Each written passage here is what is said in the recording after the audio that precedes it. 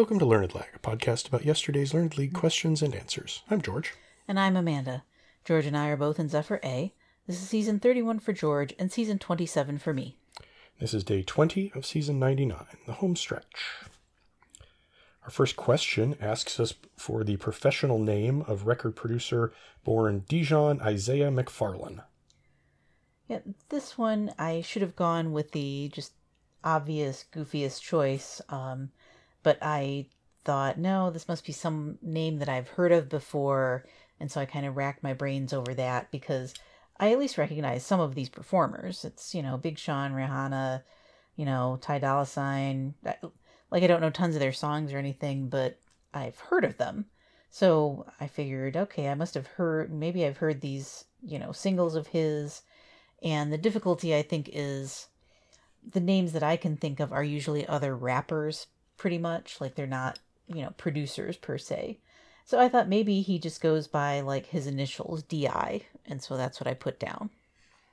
I knew that I would not know this, and almost certainly had never heard of the guy. Mm-hmm. Because the few DJs that I know, I think I know their real names. Or at least I know that they're not this guy. Right. So I also figured, okay, I'm going to look at his initials. And I noticed that it's D-I-M. So I thought maybe he's leaning into that and he's like DJ Dim or DJ Dim Bulb or something like that. But then eventually I came back to it and said, you know what? If he's going to make a play on his name, it's going to be from Dijon. So I'm going to say that this is DJ Mustard. And that was the correct answer. Specifically Mustard. However, I did immediately Google him, and it says he is also known as DJ Mustard. Oh, so good. I better get credit for it. Yeah, no kidding. Yep, that was correct. Question 2 asks us to identify a baseball player for the AA Southern League's Birmingham Barons in 1994. Yep. Read through the whole thing and was like, oh, God, this is one of those stupid, I was just thinking the other day, for an example of a thing that's not really trivia but sounds like trivia, and it's something like, name the ball player who batted .231 in July but .331 in August in 1964, and some nonsense like that absolutely no one would just have in their brain. But then I got to Birmingham Barons and was like, oh, that was Michael Jordan's minor league team. Mm-hmm. So, yeah, 94, that sounded right. Yeah, it was mid-90s that he, quote, retired, end quote, decided to go play baseball for a little while. So, that, and 202, 3 home runs, 51 RBIs, sounds like his stat line. I remember him being a not too bad AA ball player. So, yeah, I'll say Jordan. Yeah, I had much the same line of thinking, although I didn't even bother to try, players who were famous for being baseball players. Mm-hmm. And so I just figured, yeah, I remember Michael Jordan went and did this thing, and that sounds about the right time frame, and the fact that it was a AA team, and I sort of thought he had time on an MLB team, but I guess, I don't know why I would think that necessarily, other than he was hyper talented as an athlete. And so, I just figured this had to be Michael Jordan, and if it wasn't, I wasn't going to know probably the right name to put down for someone being a two-sport athlete at that level, so I went with Jordan. That was correct. Question 3 asks us for a word that is used for an explosive and also as a verb for expressing angry criticism. So this is the one that got me stuck just for hours today. Yep. Oh my gosh. It's got that combination of my vague recollection of organic chemistry plus asking my brain to generate a bunch of options given a category. That's just the latter part especially, but the two in combination is just, unless something kind of trips for me really quickly, just immediately, then it's just an excruciating slog of like, what are other words for expressing angry and strong criticism? And just like, none of them crosswalk with explosives for me. And so this just, I was hung up on this one for just so long today. I finally jogged loose that, we're talking about an ion here with a negative charge. And so I was thinking, is it it's got nitrogen and oxygen in there. Is it a nitrate or nitrite type of thing? And so I sort of went towards like, what are verbs that would have an ate or ite ending that could fit in this category? Excuse me. And so I went through a lot of them. As a spoiler, I never even grazed the correct answer in doing so, because I think I had a kind of a misperception of what it is in my head anyway. But I came up with vitiate because I thought, that's about the right tone here for angry, strong criticism. Like, your vitiating is really severe, right? Like, it's a... Honestly, I'm not sure. Okay, that's... My impression of it is that it's just a comprehensive criticism of someone. And so it has the AT ending. It sounds Latinate. It's, I could see that being a compound that someone came up with and called it the vitiate whatever.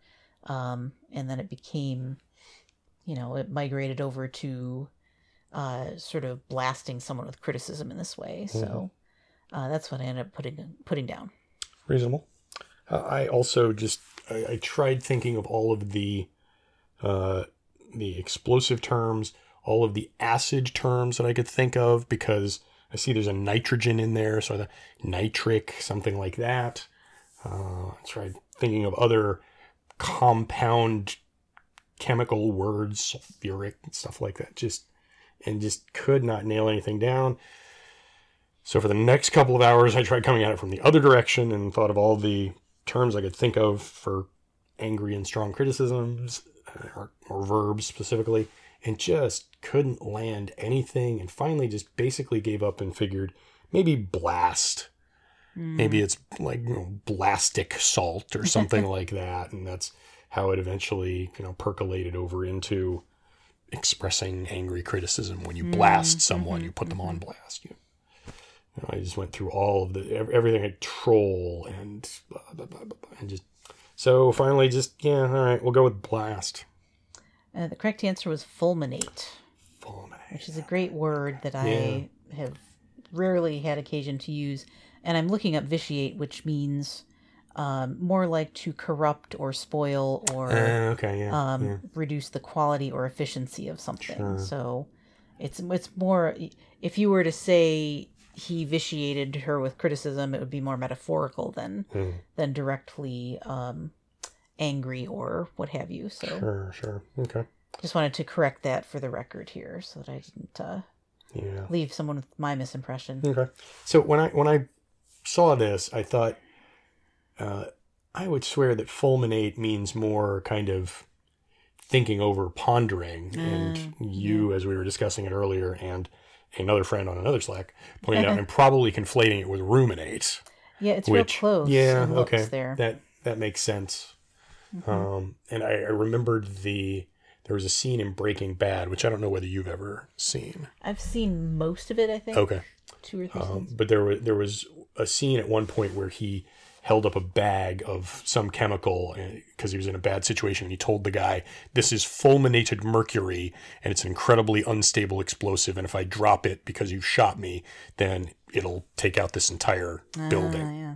And then I think he somehow used it to do just that. So that was so clearly fulminated means explosion, but I just didn't think of that.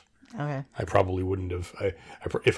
If I'd been asked what fulminated meant in that context, I probably would have said slowly, processed, so it gradually turns into an explosive or something. Mm-hmm. Just because I thought that's what fulminate meant.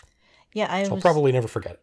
I think of it as more of a foaming up of something. Oh, yeah. And I guess that could fit in for something like this. You're kind of frothing at the mouth about it or something. Right. But I don't know if that's truly a sense of fulminate, so don't quote me on that either. Fair. But yeah, good vocab and kind of etymology tidbit there. Mm-hmm. Question 4 asks us to identify a business at 53 Christopher Street in Greenwich Village that is a National Historic Landmark. So Greenwich Village is what gave it to me, and it being a business establishment, this is probably Stonewall. Yeah. And I thought it was like the Stonewall Inn, but I wasn't sure enough to actually say that, so I just said Stonewall. Okay. Yeah, I put, much like you, I did put Stonewall Inn. I think I had just seen something about it. Oh, that's right. I watched a little history TED Talk that was about LGBTQ influence on history and how far back, in particular, the influence of drag queens and that type of entertainment or establishment actually goes. Like, that went to the history of the first drag events and drag queens, and of course Stonewall was brought up along the way, but the history itself goes back very far, often unfortunately is erased for obvious kind of reasons, and so yeah, I had just seen that it was the Stonewall Inn, and so I felt very confident in putting that down. And that was correct. Stonewall Inn. I think I'm going to get credit for that, but I would hope so. We'll see how it goes. Stonewall seemed like the important part. Yeah. And I know that this is just my own kind of ignorance of the thing, but like when I think of Stonewall Inn, I think of like an inn, kind of a suburban sort of location, not like in Greenwich Village, which I know to be very urban, right? Very packed in. So yeah. Mm-hmm. Question 5 tells us a lot of stuff about Latin and asks us for a term for groups of nouns, and I'm done. And yeah, trail off to no effect. Yeah, this one is I will spoil my answer process and say I got it right. And I got it right for what I find to be a very fun reason, which is that my mother took Latin. I didn't, but Mom took Latin probably in high school and or college. I'm not sure exactly which era this is of her, the anecdote that she told me about, but at some point in her young or young adult life, she and her friends, as a way of, as their form of sort of mild swearing, and mind you, this would have been in the late 50s or at the latest early 60s. They would do the Latin declension of crap, which is crip, cripe, crap. And so that is one of the few terms for things in Latin as far as grammatical, parts of the language or anything like that. And I spent a long time, like almost as long as I did on fulminate, talking myself into the idea that declensions applied to nouns rather than verbs. And so I'm not sure why that was so difficult for me to accept, other than the other declension I know of is like amo, amas, amat for love, but I thought that was the verb form. I believe it is. Okay, so I believe it's the conjugation. Yeah, I'm getting that mixed up anyway. But I also did know that if my mom was going to use the Latin declension of a word that way, and that word was a noun, then I had to, take that leap of faith that it applied to nouns. And so I put down declension because I thought, again, it's a term I know. I wouldn't sound too stupid for putting it down either. And I thought, hey, it might just be right. Yeah, I don't have a story as good as that one. And that is a very your mom story. It is. And I'm sure that your brother who listens to this will also agree with me. That is a very, very your mom story. It is. So I know there's a thing called declension in Latin that isn't used as much and is, as I recall, kind of arbitrary and weird and just one of those linguistic quirks that happened and continued happening. And so, for lack of anything else, and like, okay, this is not conjugation. Like I felt like, and from reading the description here, this is like something that doesn't seem to have really survived into English. Mm-hmm. And I don't think that we have declension per se in English. Mm-hmm. So sure, I'll go with declension. And that was the correct answer. I should say I did have to rule out a couple other language things now that I think about it. Oh, yeah? Which were related to the person of something, like in Spanish, you're talking about first person, singular or plural, second, third, and so forth. But I was like, that's verbs. That's the whole point, is that you're talking about whether I did something or you did something or they did something. That applies to verbs. And I think maybe I had some other thing like that I had to work through. Partly, I found it very difficult to parse this when it gave the examples in parentheses, because it sounded like it was saying femina is one of the groups and deus is another group and rex is another group. Okay. Whereas each of those words is an example of whatever the first group is. Deus is in the second group and Rex is in the third group, but they're not like three versions of the same word either. So I almost wish that wasn't included, because it just kind of muddied things in there. And I don't even know why it was included, truthfully. Sure. But anyway, we got that one right. Hooray. Yep. And finally, question 6 asks us, which country was Javier Milei just elected president of? I probably would have remembered this just because it was very recent and kind of, oh wow, look at this thing that happened. And he was elected president of Argentina.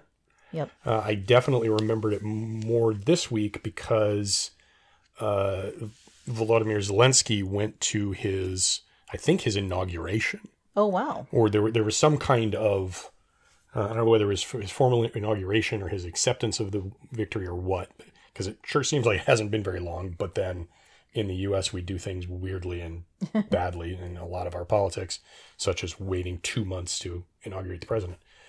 Anyway, so yeah, Zelensky was there, and I think like Orban from Hungary was there, and a bunch of other world leaders, and I just remember seeing on my skyline, I follow a few people who are very vested in Ukraine and the war there, and Zelensky in particular, and so I remember at least one of them was posting about Zelensky being in Argentina for Milei's whatever it was. Right. Yeah, this one is just one that's, I think it's come across my RSS reader a few times. I want to say maybe John Oliver mentioned it in the context of this guy as a fairly far right, populist type guy. As you can probably tell from the question, which calls him a self-described anarcho-capitalist, dubbed El Loco and El Peluca, which means the wig, by his fans. And so, clearly kind of a reactionary, spit in your eye sounding kind of person. Sigh. Big sigh, because Argentina is a big country, so it'll be interesting to see how that plays out. I think they're already devaluing their currency. Oh, yay. Yeah. And so yeah, this has been in the headlines, and enough so that I was pretty confident in putting down Argentina. And that was correct. Huzzah. So I think I got 5, depending on You got the essence of DJ 5, Mustard that is and for sure. Stonewall Inn. But yeah, I was very happy because I, looking at them this morning, I was like, okay, I know 3 of these. Yeah, right? Let's see how it goes. Yeah, it looked a little rough, and I'm pretty happy with 4. I wish I'd done sort of the forehead slapper answer to the DJ question, or the producer question, because certainly it was right there. Yep. In front of me.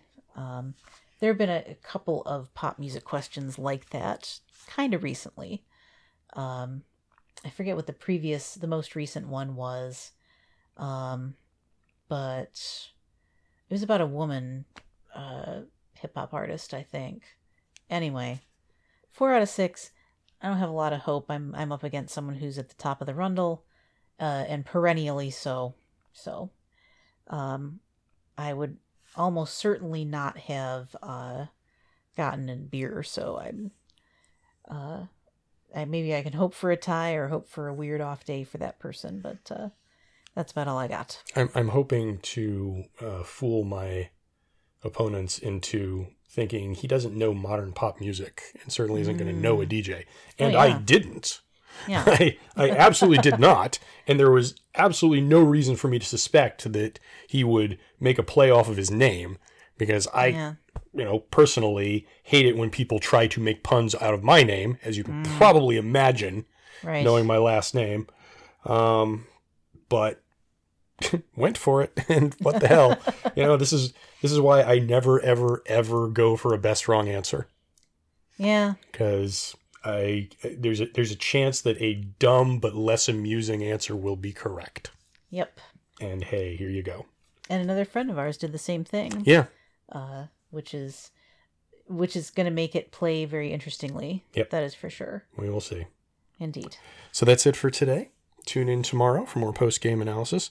Follow us on Blue Sky at LearnedLag with all the vowels. And remember, don't forfeit. Don't cheat.